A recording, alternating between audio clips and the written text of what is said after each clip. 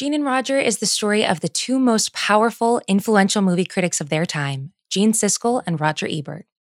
You can find Gene and Roger on the Big Picture feed on Spotify or wherever you get your podcasts. Here's a quick trailer. It seemed like a crazy idea for a TV show. Take two rivals and let them duke it out about movies. But Gene Siskel and Roger Ebert quickly became the most popular film critics in the country. Millions of viewers tuned in to see whether they'd vote thumbs up or thumbs down. This is the story of two unlikely superstars who changed the way we argue. From Spotify and the Ringer Podcast Network, I'm Brian Raftery, and this is Gene and Roger. Listen on Spotify or wherever you get your podcasts. This episode is brought to you by State Farm. There's no better feeling than a personal win, and the State Farm Personal Price Plan can help you do just that. Talk to a State Farm agent today to learn how you can bundle and save with the Personal Price Plan. Like a good neighbor, State Farm is there. Prices are based on rating plans that vary by state. Coverage options are selected by the customer. Availability, amount of discounts and savings, and eligibility vary by state. This episode is brought to you by Jiffy Lube. Cars can be a big investment, so it's important to take care of them. I once got a car that I started out with 25,000 miles on. I got it to over 200,000 miles because I took care of it. You know how you take care of a car?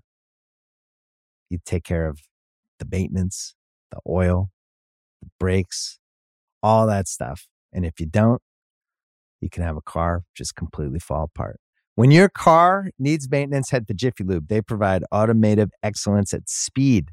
Get your oil change, brakes checked, tons of other multi-care services. It's all done by expertly trained technicians who actually care about taking care of you and your car. Jiffy Lube, car more. To find coupons and start an instant online estimate, visit jiffylube.com.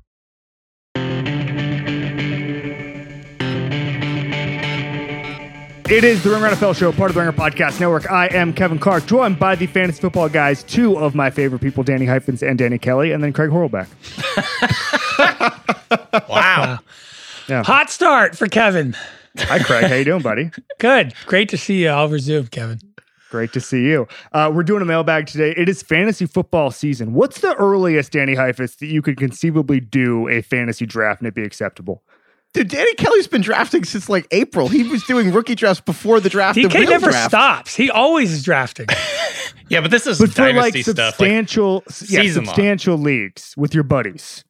I think you have to wait till at least the middle of the preseason. But like realistically, there's a point where in theory you want to be close to the season. But I would always prioritize being, if you can get your whole league together and all your friends in one place, and if it's 3 or 4 weeks before the season, I don't care. I'd rather like actually be physically in person, obviously if it's safe or wherever you're at. But that's always the ideal. Early August, I think you can get away with like it. Early August, yeah. Anytime in the month of August, you can all get together works. My buddies and I in 2003 had our fantasy draft the day of the evening that Michael Vick broke his leg. And that was the fantasy apocalypse for me. Wow. I did a fantasy basketball draft one year, but just scheduling wise, we had to do it the day of the first game of the night season. And I drafted Gordon Hayward like 20 minutes before he broke his leg, and that sucked. Tough one. Danny, any other traumatic, Danny Kelly, any traumatic drafting stories for you? Since you've been drafting for 7 months. Let's just make the whole episode the time when we drafted the guy who got dropped. Oh, like literally the day that they drafted him. No, there's a lot of those things. The point is just wait, because injuries happen in the preseason. Injuries happen in training camp. Wait as long as possible. It feels like every year though, it's harder and harder to get your groups of friends together. So just keep that in mind. That sounds like an adulthood take. It is. That's DK telling people not to have children. Yeah. The sands of time.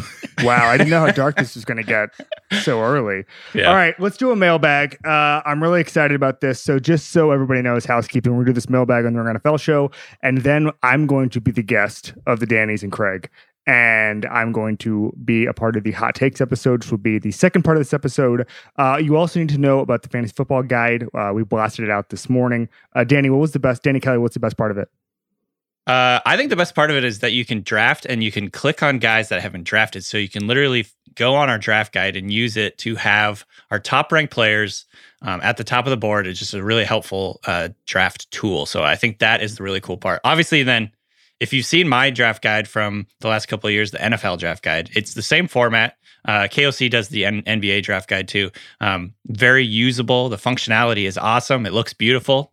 I can't take credit for that, but it's just really, really easy to use, really cool, and good, obviously good content too. Fantasyfootball.theringer.com. We really just wanted to make something that like worked on any device you have. I think a lot of fantasy guides just kind of are stuck in the desktop era. And I think the thing that I'm most proud of is like, you can look at this on your phone and it's great. It's beautiful, honestly. Fantasyfootball.theringer.com. I'm excited about it. I looked this morning. I loved it. I am fired up for this mailbag, for the guide, for it all. We will start with the question from all 20Q.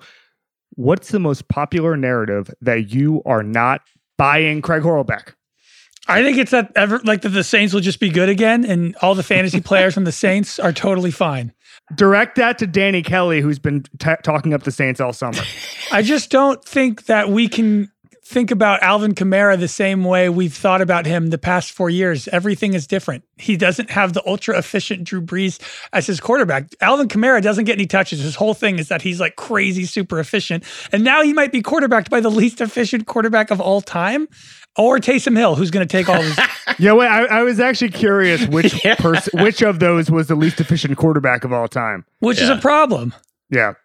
Danny I Kelly. mean, that's fair. Yeah, that's a fair assessment. And my answer to this question is kind of like in the same line of thought that I think everyone is assuming Jameis Winston is going to be the starter, or that's the prevailing thought right now, that he is the guy. It would be stupid of the Saints to go back to Taysom Hill. I think that's kind of the general narrative. I'm not buying it. I think that at worst, it's a open competition, and probably more likely, I think that Taysom has the edge. I'm starting to like really believe that Taysom is going to be the starter, not Jameis Winston. It's one of those things where I don't really understand what happened from the regular season to the off season, where all of a sudden people think that Sean Payton prefers Jameis Winston as the starter after he did not start Jameis Winston as his starter when Drew Brees went down. I don't really understand that leap in logic. I think it's people having wishful thinking that they want Jameis to start because he would be so much more exciting and fun and interesting, at least from a fantasy point of view, because, he's done the, just crazy amounts of passing, crazy amounts of touchdowns, obviously lots and lots of picks to go with it. But unfortunately for people that want that, I just don't see it happening again. I mean, there's a chance clearly that he could end up being the starter. But I don't think it's as clear cut as everyone's making it out to be. I want to zag here because you said from a fantasy perspective, Winston's more interesting choice because he's throwing a lot of touchdowns. Isn't Taysom Hill, doesn't he have the potential to actually be one of the most interesting fantasy players? Yes. For himself. For the quarterback position. Yeah, not for Michael Thomas. That'd be a disaster. I'm saying that Taysom Hill. Absolutely. I mean, he could be a QB1. I mean, his rushing upside, his ability to be featured in the red zone, like he's a legit fullback. They like basically use him on power and stuff in the red zone. It's like Cam Newton in his prime. Not that they're the same player, but no, I got you. They're the same player. We heard you. Arjuna, start working on that quote card. Yeah, God damn it. But is he a good enough thrower? I mean, shit. Heifetz said that he'd rather have Jarvis Landry throw a pass last episode of the fantasy show than Taysom Hill. Wow, if Heifetz said it. I think Jarvis Landry has a better deep ball than Taysom Hill, and I stand by it. Dude, you guys remember the Taysom Hill deep ball from late in the season where it's like, I'm pretty sure it hit a rafter in the ceiling or something because it came straight down and the I don't know who caught it. I forget who caught it, but he had like come back for it, literally come back like he was catching a fly ball. It wasn't great. I'll admit that much. Kevin, do the Saints have a better record with Jameis or with Taysom? Probably with Jameis. Probably with Jameis. I think that the Taysom thing is interesting. And I also think that why can't it be both? Yeah. Why can't we just still do an expanded Taysom experiment with Jameis as the starter, the quote unquote starter? I don't think that you need to make a decision one or the other. You can go old Steve Spurrier, just bring in Taysom for third downs. Danny Heifetz, where are you on the Saints in 2021? I think it's interesting that Taysom Hill's making like 4 times more money than Jameis is, like, or at least 3 times. I think that's an underrated part of this. They're just paying Jameis backup money, and Taysom's getting like really bad tier quality starter money. But I think that the most likely answer is to what you said, Kevin, is Sean Payton's just going to do both. It's going to be like 3rd and 10, probably Jameis, and maybe like the idea of starting, like even starting pitchers in baseball the last couple of years has been like the concept of it's been rattled. I think that the concept of what a starting quarterback is, Sean Payton wants to play with that idea. But I also kind of lean toward, I think that we always used to have this joke that like Bill Belichick secretly wanted Brady gone so we could just play the Jacoby Brissett game. And I think that's actually Sean Payton. Like, I think he's just excited to tweak with the starting quarterback concept in general. And I'm sure that will just mess with their opponents every week too. Danny Heifetz, you just have one word here on your answer for what popular narrative you're not buying. And I'd like you to expand on it. The word is Rodgers. Oh, yeah. So the narrative that I'm not buying is that Rodgers won't come to training camp. He's going to come. And I know that this is probably a little less this is more mainstream now. I think a lot of people now believe he's going to come. But I just think Rodgers has a lot of Jamie Lannister in him. Like, Kevin, you've talked to Rodgers a lot about Thrones. I have no idea if Rodgers would like this comparison, but I just can't stop thinking about, there's this moment in Game of Thrones where Tywin Lannister, who's Jaime's father, is basically being like, stop caring what people think, you little dweeb. And Jaime's like, I don't care what people think of me. And Tywin looks at him and is like, that's what you want people to think of you. And I just think that's Rodgers. Like, I think Rodgers has this air that he wants to come off as if I don't care what anyone thinks. I'm an independent thinker. I think Rodgers will care a lot if the Packers have a top 3 fan base in the country by number of people, top 4. If those people who worship you, if he doesn't show up to camp, if he doesn't play this season, they're going to hate him. Like, that really is underrated. To me, it's bigger than the money. Obviously, the number one loyalty he probably has is to the teammates. The thing that's underrated here is the Packers fan base will turn on him. And I just don't think that that's going to happen. So I think Rodgers shows up, and I think that there will be a lot of fans will be really annoyed that we talked about the Rodgers thing so much if he just shows up on day one. I think Rodgers will show up and play for the Packers. I don't know if it's day one. I also don't think that whether or not the Packers fans like him is high on his hierarchy of decision making. Like, I actually think that he likes football. He realizes that if he plays this year, maybe there's a handshake agreement that he'll be traded in the offseason, something like that. But I actually think he'd be generally okay with any sort of turn in the fan base. Obviously, nobody wants to be disliked. I'm just saying I think that he has other priorities. Danny Kelly, handicap the Packers thing for us. Like, what are the odds I think that's going to happen? Yeah. There's 2 separate odds I want you to make. First is Aaron Rodgers is at training camp day 1 on July 27th. And the second is he starts game 1. So I think I would say starting game 1, I'd say 70%, like 70-30 odds that he's going to start week 1. And then I'd say probably like 55-45 that he'll be there on day 1 of training camp. I'm leaning that he will, but I still think that there's, he's got some leverage to and the ability to sit out for a while. But the fines really do start adding up, right? Like, he could lose millions and millions of dollars. The Packers cannot pay that. But it's not just the money, though. It's like he loses $3 million if he doesn't come to camp. But like, Kevin, just the fact this isn't a running back. This isn't Ezekiel Elliott showing up the week before the season and just plugging in the starting lineup. Doesn't every single aspect of the Packers team get really screwed up if he's just not there for 2 weeks of camp and just shows up in mid-August? Like, he has to come to training camp on time if he wants to play in week 1, doesn't he? At this point, you think so? I feel like no. No, I don't. I don't think that. This is his 16th year. What is the latest Rodgers could show up and play in week 1? Danny, do you think if he shows up on August 6th, Matt LaFleur is like, we're going to roll with Jordan Love? August 6th? Yeah. August 16th or 26th? I don't think so. No. Like, I think if he rolls in, I think if he rolls in at 10 in the morning on the opening game Sunday, they're going to be like, welcome back, buddy. Yeah. You want to talk about who fans would hate? If Matt LaFleur didn't start Rodgers, fans would hate LaFleur more than Aaron. That's not true. If Rodgers just doesn't there for a month and comes on the 2 days before, the fans are going to blame Matt LaFleur. Absolutely not. That's Rodgers' fault. That's the kind of attitude. You can't lead a football team by just skipping camp, being like, "Hey guys, what's up? Let's play." Like, that's not how it works. He should sit out week 1, let Jordan Love suck, and then come in and be like, "I'm back." That's the play. I don't think that it would be the optimum thing. Like, I don't think it would be the best thing for the Packers and Aaron Rodgers if he skipped all of training camp. I'm just saying he'd still be better than Jordan Love. I guess all the football cliches of like next man up, like people in the NFL believe that stuff. And I just think it's not the NBA where like a James Harden sits out and comes in and he has to play. They believe that when it's the left guard, not when it's from MVP that's the last season to the second year guy. Okay. Like, we'll see. I don't know. No, I think that next man up has its limits, is what I would say about that. All right, next question. What should be the new standard of fantasy football that best reflects in real life NFL play? This is the question for Heifetz, because he is absolutely freaking obsessed with it. Everybody just turn your mics off for 10 minutes. There's been 2 rounds of fantasy scoring. There's a play clock here, buddy. Okay. Oh my God. Fantasy football was invented like 50 years ago, and they were like running backs are the most important position. So running backs have an outsized influence on scoring. And then like 10 years ago, we all got ADHD and they gave us PPR scoring because apparently the millennials were upset. And just a one catch for 0 yards gives you a point, which is dumb, which is equal to first down.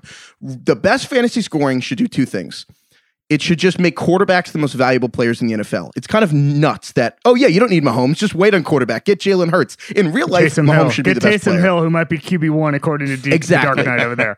Any scoring where Taysom Hill can outdo Mahomes is stupid. So either whether that means you have 2 quarterback leagues, which are my preference, or just making passing yards equal to rushing yards and passing touchdowns equal to receiving. Whatever it is, just make quarterbacks the most valuable players. And then also, I just think points per first down should be a thing, and points per reception should not be a thing. That's what I think is ideal. Does anyone else want to? Danny's so Heifetz loves to get on his soapbox about this. I think, generally speaking, I do agree. However, I'm sort of in that mindset where I'm like, we're not fucking changing this. Like, it's not happening. PPR is here to stay. Deal with it. Get over it. It's not like real football, and that's fine. This is fantasy football. This is how it works. I like points. I like more points. I don't like when my starters score like 6 points.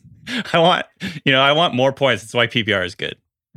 That's the millennial generation. Half PPR is the perfect middle ground. I feel like we can all agree on that. Heifetz's quarterback thing, I think, actually makes a ton of sense. Mahomes should be the first player picked in fantasy draft. I don't know how to explain to people that Mahomes comes after Josh Jacobs.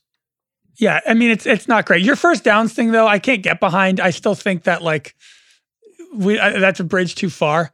But why is it a bridge too far? The whole point of a drive is to get a first down. Why don't we just score fantasy based on EPA? This is not analytics. The only things that matter in football are yards, first downs, and touchdowns. Those are the 3 things that should be worth points. Expected points added doesn't matter, Heifetz? Wow. Join Danny Heifetz DVOA Fantasy League. God. Launching. Yeah. First downs. We're going to put a guide up. Let me be devil's advocate here, Danny Heifetz. The Mahomes, Josh Allen, whoever it is, they've already got their football league where they can shine. It's called the NFL. Why can't we have a league where Josh Jacobs is a thing? Why can't we have a league where running backs who can catch out of the backfield go in the first round, even if they might not be the most famous guy? Let's have a little bit of fun here, Danny Heifetz. We already know who the best players in football are. We don't need to do it again. We don't need a league where we're just drafting Quentin Nelson. Counting it twice. No, because because if you have a league where you can start Mahomes and Kyler Murray together next to each other, and then you root for them on every play, it's a hell of a lot more fun than hoping, why are you taking out Chase Edmonds on 3rd and 5 at the 3-yard line? Like, that's not fun. You feel like an idiot. The reason fantasy is fun is you can root for certain players, and the quarterbacks are the most important players. The rules of fantasy football were just invented 50 years ago from when, as you have chronicled a lot, Kevin, just 50 running backs were the face of the league. 50 years ago? Yeah, no, the fantasy 70s? football, the scoring of quarterback passing touchdowns are worth 4 and rushing touchdowns are worth 6 was straight up, I think, 1968, I believe. Wow. Perhaps we need an update to make quarterbacks a little more valuable over the last 50 years. Any other thoughts on this before I move on? Nope. No. Okay. Nobody knows what's going on, but we watch the Olympics. We just turn on our TVs and become obsessed with sports we haven't thought about in 4 years. This is why we made the Ringer Guide to the Summer Games. I'm your host, Roger Sherman. Each day during the Tokyo Olympics, I'll tell you about a different sport, athlete, or storyline. We'll be releasing new episodes every day starting July 19th. Follow along on Spotify or wherever you get your podcasts so you know exactly how to watch the Olympics. This episode is brought to you by State Farm. There's no better feeling than a personal win, and the State Farm Personal Price Plan can help you do just that. Talk to a State Farm agent today to learn how you can bundle and save with the Personal Price Plan. Like a good neighbor, State Farm is there. Prices are based on rating plans that vary by state. Coverage options are selected by the customer. Availability, amount of discounts and savings, and eligibility vary by state. Great question here from Couch Thoughts. Which mid-round player are you drafting a round early? Who's going over drafted Craig Horlbeck? So I'm drafting Tyler Higbee probably 2 rounds early this year. So Tyler Higbee, for the first time in his career, is without Gerald Everett, who was the tight end on the Rams, who's now on the Seahawks. Every single time that Gerald Everett has not been on the field, Tyler Higbee has gone insane. In 2019, Gerald Everett missed like the last 5 games of the season. Higbee set a record. He had 4 straight 100-yard games. He was the overall tight end one in the league. And then last year, Gerald Everett missed 1 game in the 2020 season. In that game, Tyler Higbee had 3 touchdowns. Tyler Higbee is an incredibly athletic, productive tight end who now has the best quarterback of his career, who's probably going to be in the best offense the Rams have had in the last 3 years. I think Higbee is going outside the top 100 right now. Super underrated. I love Higbee. Wow. Okay. You have another guy here. Yeah, I like T. Higgins a lot. Honestly, this is just like he's getting disrespected because Jamar Chase is like the cool new shiny object. Yeah. And T. Higgins had honestly one of the better rookie wide receiver seasons we've had in a while, but he's been overshadowed by Justin Jefferson. And on teams that have 3 good receivers, like the Steelers, like the Cowboys, and like the Bengals, I like drafting the non-best guy because you're essentially most expensive guy, you should say. Correct. I like getting the second or third most expensive guy because you're essentially drafting upside. Basically, like take someone like Allen Robinson. His projection right now, when you look at him on whatever website, The Ringer, he's projected at his max. There's pretty much no other scenario where he sees significantly more targets or production or yards than what his current projection suggests because he's the guy. There's no one else. The Bengals trio leaves a lot of food on the table. So if anything happens to one of them, the other one's projections go through the roof and they could have an incredible season. So that's kind of why I like these guys. Like I said, like the Cowboys, like the Steelers, the Jujus, the CDs, the Gallups, because I just think they have so much more upside than guys who don't have much competition on their team. So I think T. Higgins is awesome. He's also best shape of my life guy narrative this year. Sounds like he came into camp and the coaches are blown away at his explosiveness, which is cool. Oh. Yeah. Has anyone ever come in at like the worst shape of their life? Zeke. Yes, many times. Zeke. Ben, every single year except this year. Except this year. Yeah. I wish, as some of the Steelers writers were pointing out, like we saw Ben in minicamp like a month ago, and he wasn't in the best shape of his life. And like 2 weeks later, like he is cranking right now. He is so healthy. And they're like, okay. Keto Ben. Could you imagine like that? I think that was perfect. Like I needed that in the middle of July. It's just a random Ben Roethlisberger is in the best shape of his life story. Absolutely. And the whole thing about Ben is he's obsessed with losing weight, which is like, I don't think for the last like 17 years. Obsessed. All right. I just have a question. Maybe Steelers fans can help me. What is considered the best shape of Ben Roethlisberger's life previously in the NFL?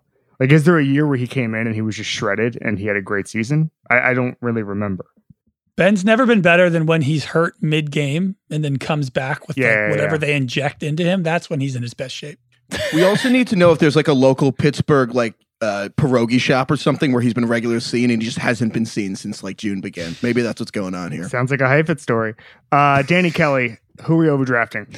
So Damian Harris for the Patriots is a guy that I've been kind of grabbing up. And in the mock drafts that I've been doing, he is sort of the last, quote unquote starter for like just an so NFL the listener team. knows, how many mock drafts have you done?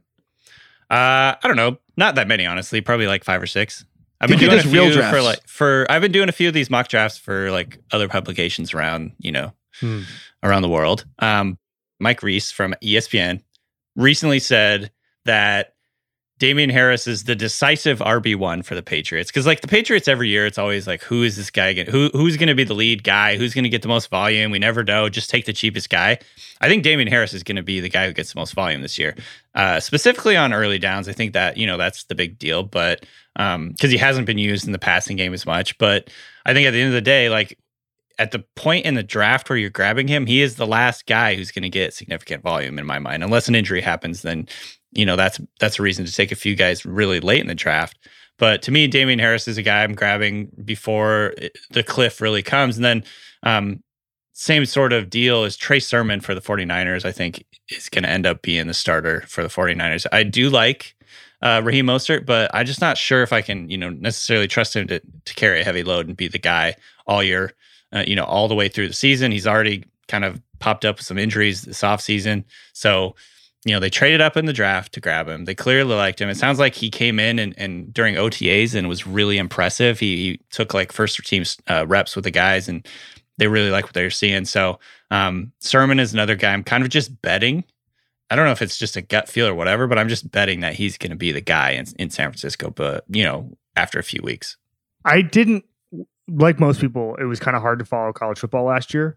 And I remember watching the Big Ten championship game and seeing Trey Sermon run for 150 yards every single time that he ran the ball. And then doing anything other, he would just run until he got tired or something and be like, all right, that was a cool 27-yard run. I'll just stop for now. It was like he was climbing a mountain. He was just like, I'll just take a little break. Like he was so good in that game. Yeah. And I saw that and I was like, this guy is either the Northwestern defensive line is the worst I've ever seen, which is possible, but I don't think so. Or Trey Sermon is an NFL running back. So I'm totally with you. Danny Heifetz.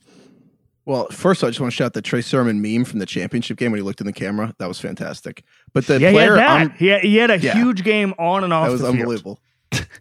But the guy I'm reaching for in drafts this year, I just love Mike Davis. Like I have already talked about him ad nauseum on the fantasy show, but like I love Mike Davis. I just think he's a boring player with a boring name on a boring team, so he gets no love. But this is the starting running back for an offense that I think will be better, even that Julio's gone. I know that sounds crazy to say, but I think they're going to actually be winning more games because the Falcons had terrible luck last year. They're going to win more games, and Mike Davis is the starter, but his name's Mike Davis. So who wants to take Mike Davis over like J.K. Dobbins? Nobody. The list goes on and on. The boring named players get the shaft every year, and it's not fair. Kevin, I want to get a non-biased opinion. Obviously, Heifetz and Craig and I argue about this a lot, but do you think that the Falcons are the most boring team in the NFL?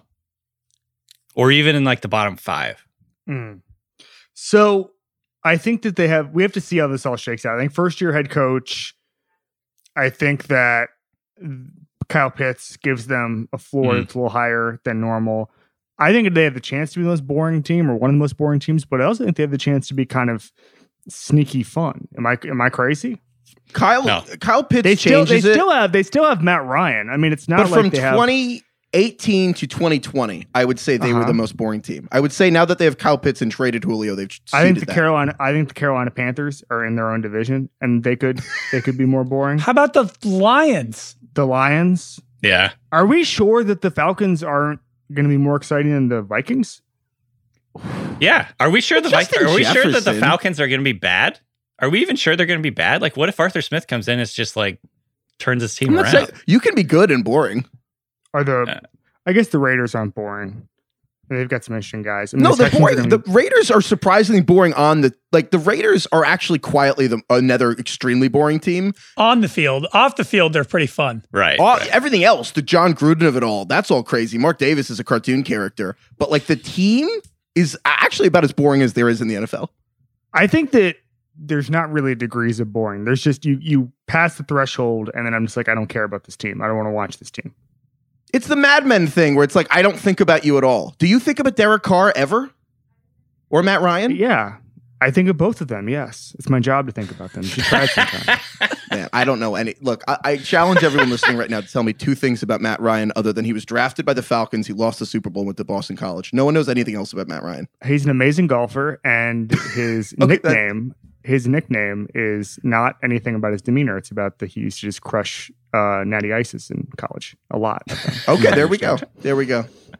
I can keep going on Matt Ryan facts. Matt Ryan, interesting guy. All right. Tight end is from John. Tight end is a wasteland and a struggle every season. Should they be a required position in leagues or instead just replace it with another flex spot? Also, can everyone just get rid of kickers? I don't want to do the kickers thing because we've been doing kickers since 1968. The kickers debate since 1968, as Danny Heifetz has been talking about. But I do want to do the tight end thing. In the modern NFL, it's obviously a crop of. I think you should leave meme. What a crop of tight ends at the very top, and then it gets dark pretty quickly. I'll start with you, Craig. Tight end. Keep it or dump it. Keep it. I don't know if I'm a traditionalist, but if it's a position in the NFL, I want it to be a position on my fantasy football team. I also think it makes people like Travis Kelce more valuable, which I think is cool because he's that valuable in the NFL. He's the only guy going in the first round of drafts at tight end, and I think that's cool, and I think that should stay. I have my one of the fantasy hot takes later is about position scarcity at the tight end position. Danny Heifetz, tight end. I'm going to ask you a question, Kevin, because it's like, yeah. Mike Gesicki lined up in the slot like 90% of his Is he a tight end? Like this to me is less about fantasy, more a reflection of the real league. Should Mike Gesicki be a tight end or receiver? Right. This is like Jimmy Graham saying that he was a wide receiver, not a tight end in arbitration. And I believe he lost that case. But then it all came down to like, it was actually crazy. It was just like it was about blocking and there was testimony and all that stuff. And it was really fascinating. Anyway, I think that we kind of understand in the spirit that like Mike Gesicki is a tight end and not a wide receiver. Like I'm not like Kyle Pitts, and we'll get to him a little later in the second part of this thing. But Daniel Jeremiah's line was that even if you absolutely hate Kyle Pitts' blocking, if you just make him wide receiver, he'd still be worth the top 5 pick, right? So I understand that part of it, but I think it's pretty. I don't think there's that many guys who are actual borderline. A tight end is a tight end, and until those positions merge a little more, I don't think we have to worry about it. So, Danny, tight end, what do you want to do?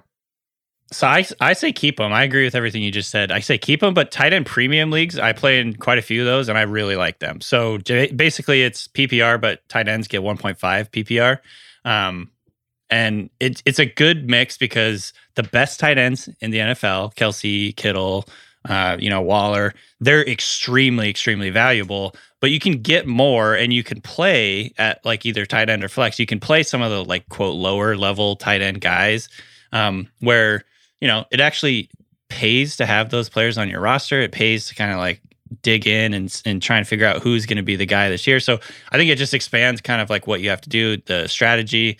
I don't necessarily like the idea of eliminating tight ends altogether because then you only literally there's only like 3 guys worth paying attention to.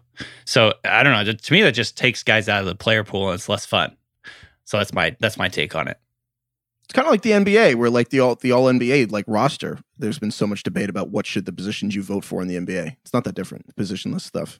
All right, Mango asks, which team do you think will overachieve and which team will underachieve the most, Danny Heifetz? Underachieve, overachieve. I think so. I guess it's relative to expectations, but I think overachieve to me, it's Washington. I think Washington could win the division over the Cowboys, and I just think that Washington really will have a top 3 defense this year, if not like the best defense. I think Chase Young is unbelievable. I think Ryan Fitzpatrick is a sneakily huge upgrade, even though he's Ryan Fitzpatrick, because he kind of has to be a game manager. This will probably pretty easily be the best defense he's ever played with. They have to figure out the offensive line, but like I just think Washington's really great. The team that I think is the underachiever is the Steelers. I mean, I hate to say it, but like, Mike Tomlin's never had a losing record as a coach. I kind of think the Steelers have a losing record this year, and I hate to say it, but they just went from a team whose strength was like a lot of depth to now they're just top heavy. Like it's not clear who's across going to be the rushing from TJ Watt. They just lost a lot of depth on defense, and depth is really important there. Their line can't really get worse, so even it gets better. I just think the whole offense is built around Ben's limitations. It feels to me like the Giants just holding on to Eli Manning for a year too long a few years ago. I just don't. I think this is a team who's just too committed to Ben, but like I just don't believe I don't think that they're going to be nearly as competitive as last year. Danny Kelly. So first of all, I kind of want to disagree with the Steelers take. Get him. Hit me, DK. Craig is too close to it. He's a Steelers fan, so I'm going to let him just sit there and seethe for a while. But like, I just see the Steelers as Craig is the most cynical Steelers fan on the planet. He's not going to bring out the pom poms for the 2021 Steelers. Yeah, that's true. Regardless, for me, it's just the Steelers have too much talent. I know that they're maybe not as deep. Well, they're certainly not as deep as you'd like to be. And the Big Ben question is a valid, that's a valid concern. But for me, I'm just looking at like the skill players they have. Like they got Najee this offseason. They're a trio of really good receivers. They've got some star level players on defense. I don't know. I'm just looking at them. I don't think they're going to be bad. They might not be elite, but I don't think they're a losing team. That's just my take, but we can move on from that. One team I want to talk about that might overachieve, and this is mostly based on the narrative and I think the general feel for it right now, but I kind of think the Jaguars are going to be better than people think. I'm not saying they're going to be good. I'm going to say I'm a big believer in Trevor Lawrence. I think he's going to raise the floor significantly on offense, and everybody's worried about Urban Meyer, and I think that's fair, but I don't think it's going to be the point where they're just like getting, boat raced or whatever. I think that Trevor Lawrence is good enough to really raise the floor of this team. I think they're going to be competitive. I think they've got some really exciting talent on both sides of the ball. So I don't think they're going to be the train wreck that everyone thinks they're going to be. And Urban Meyer is going to be, I don't think Urban Meyer is going to be as bad as people think right now. Huh. I agree with the Urban Meyer take. I do agree with that. And that's something I've been pretty consistent on all offseason is that everybody, you can enter this league in a couple of different ways. Like Lou Holtz famously coached the Jets, and after like 5 weeks was like, God did not put Lou Holtz on this earth to coach the NFL. Like, he literally said that. Yeah. Nick Saban basically said, I didn't like how little control I had over the process, whether that's the draft or free agency, and moved on. Jimmy Johnson built one of the best dynasties of the last 50 years. And Chip Kelly was up and down in a bit of a roller coaster, but his schemes obviously had success. I think the Urban Meyer schemes can have success. I think he's one of the, if you just look at the innovations he's had, I think there's something there. I just think that the talent's going to take a little while to catch up. That division's pretty weak though, so they'll win some games that we probably think they shouldn't this year, but I don't know. I think they'll be fine. Did you say you're underachieved, Danny? No, Kelly? So I didn't think about this a lot beforehand, but the team that I'm just coming back to is the Cardinals, and it's not because I don't believe in Kyler. I do believe in Kyler, but I'm just still sort of, they're gonna get beat up. I'm just still sort of waiting for what is Cliff Kingsbury? What is he going to bring? Is he going to bring this like 4 wide, super awesome air raid offense, or is it going to be more closer to what we saw last year and the year before? I just am not quite ready to jump on board with the Cardinals. I think that they have a lot of talent, but how are they winning games? How are they winning games in that division? Yeah, and it's a tough division, really, really tough division. So that's the team that I kind of just first went to, where I'm not quite sure I'm ready to see them like turn into this high-level playoff team yet, but who knows? I don't think they're. I think the Cliffs probably. I think he's going to get some bad luck because of that division. There's 3 really good teams in that, and I think that it might be over for our boy. I mean, I just don't see a path forward for them to have a decent season. Does anybody disagree with me? Good. Back. You don't have anybody listed here. I like the Chargers to overachieve this year. I mean, they're pretty much completely different team than they were 2 years ago. They've been riddled by injuries. Like that's the whole story on the Chargers every offseason. Like if they can stay healthy, they have Brandon Staley now. Like I think their defense is going to be borderline a top 10 defense, and they have a brand new offensive line essentially with Herbert. Like I don't really know what there is to not like. I guess a completely new coaching staff with Lombardi at the OC and Staley coaching maybe could cause some hiccups and a slow start. But the Chargers went 7-9 last year, I think. I don't think it'd be that crazy for them to win 10, 11 games this year. No, not at all. I mean, that's the upgrade. They also got super unlucky. But I know, I will say that saying the Chargers will have better luck is a recipe for disaster. True. This episode is brought to you by Cars.com. When you add your car to your garage on Cars.com, you'll unlock access to real-time insights into how much your car is worth. Plus, view its historical and projected value to decide when to sell. So when the time is right, you can secure an instant offer from a local dealership or sell it yourself on Cars.com. Start tracking your car's value with your garage on Cars.com. Wearing a Men's Wearhouse outfit makes you confident, like you could do anything. So you dance like no one is watching, even though everyone is watching. Because of the Men's Wearhouse outfit, you interview like the job is already yours because it is. Because of the Men's Wearhouse outfit, you golf as if the rules don't apply to you because you're too well dressed for rules. Because of the Men's Wearhouse outfit. At Men's Wearhouse, get measured, get fitted, get hot, get confident in everything from tailored suits to underwear and all the stuff in between. Love the way you look at Men's Wearhouse. I will go to this one. Danny, you have a lot of thoughts on this one. This is from Patricor. Is there a position ranking that ends up on championship rosters more than others? E.g., a top 5 running back is on 70% of teams, a top 3 wide receiver, or top 7 wide receiver, top 3 tight end, for example. Danny Heifetz, you have a lot of notes here. You've been thinking about this. This is since 1968. This has been roaming around in your mind, and now it's time. Hit us with it. Well, it's just worth I think there's a couple things worth knowing. Is that every year there's a player that just disproportionately gives you a great chance to make the playoffs or win your championship. So, like last year, I think 70% of the teams that picked up James Robinson from the Jaguars made the fantasy playoffs in ESPN. Mm-hmm. That's incredible. And then I think a few years ago, like 2018. 40% of the teams that had Christian McCaffrey won their championship. Not made the championship, like won the championship. 40%. That's great. That's a crazy number. Crazy. Yeah. I'm sure I don't have it in front of me. These numbers are on ESPN, but like specifically, I'm sure that Alvin Kamara must have had a similar impact last year. But just the point being, like, there are certain players that you're targeting because really my point is that as you get later in your draft, you want upside. The first 2 or 3 rounds, you want a mix of upside, like you want a player who could be great, but you also just don't want to strike out. And then later you can start swinging for the fences because you do want that kind of player. DK mentioned Trey Sermon before, depending where you can get him. If you can get maybe the lead rusher for the San Francisco 49ers and Kyle Shanahan, that's a home run kind of player.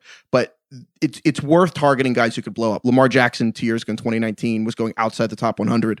I believe more than half the teams who had Lamar Jackson made the fantasy championship. So you do want those kind of home runs. Yeah, it could be like Trey Lance. If Trey Lance starts week 4 and just explodes, I honestly think it's really waiver wire. Like, to be honest, we're all pretty much the same at drafting. You and your friends in your league, your teams are all probably going to be pretty even unless one person's way better than the other. And if everybody is, if no one gets hurt, I feel like everyone's teams are pretty similar. So what you really got to do is it's whoever is the guy who can grab DeMarco Murray in week 4, 5 years ago when he started to take off. It's grabbing the Justin Jeffersons last year, being like the proactive waiver wire dude in your league, I think is the most important way to win your league. The most practical advice is just cut your kicker after the draft and just keep it as an extra bench spot till week 1 because you want those kind of players. And you could do that like every week. If you don't even have to draft a kicker. Don't draft a kicker. Yeah. Thinking outside the box. Craig is the Belichick of fantasy football. I think Belichick likes special teams too much to cut the kicking. No, remember, didn't he cut the long snapper before week 1 a couple years ago? Or like 4 or 5 years ago, and then there was a fumbled snap in the first, or maybe it was the holder. I don't remember. Oh, really? I don't remember. He played some. Let me tell you something. Bill Belichick loves one thing more than special teams, and it's ruthless salary cap management.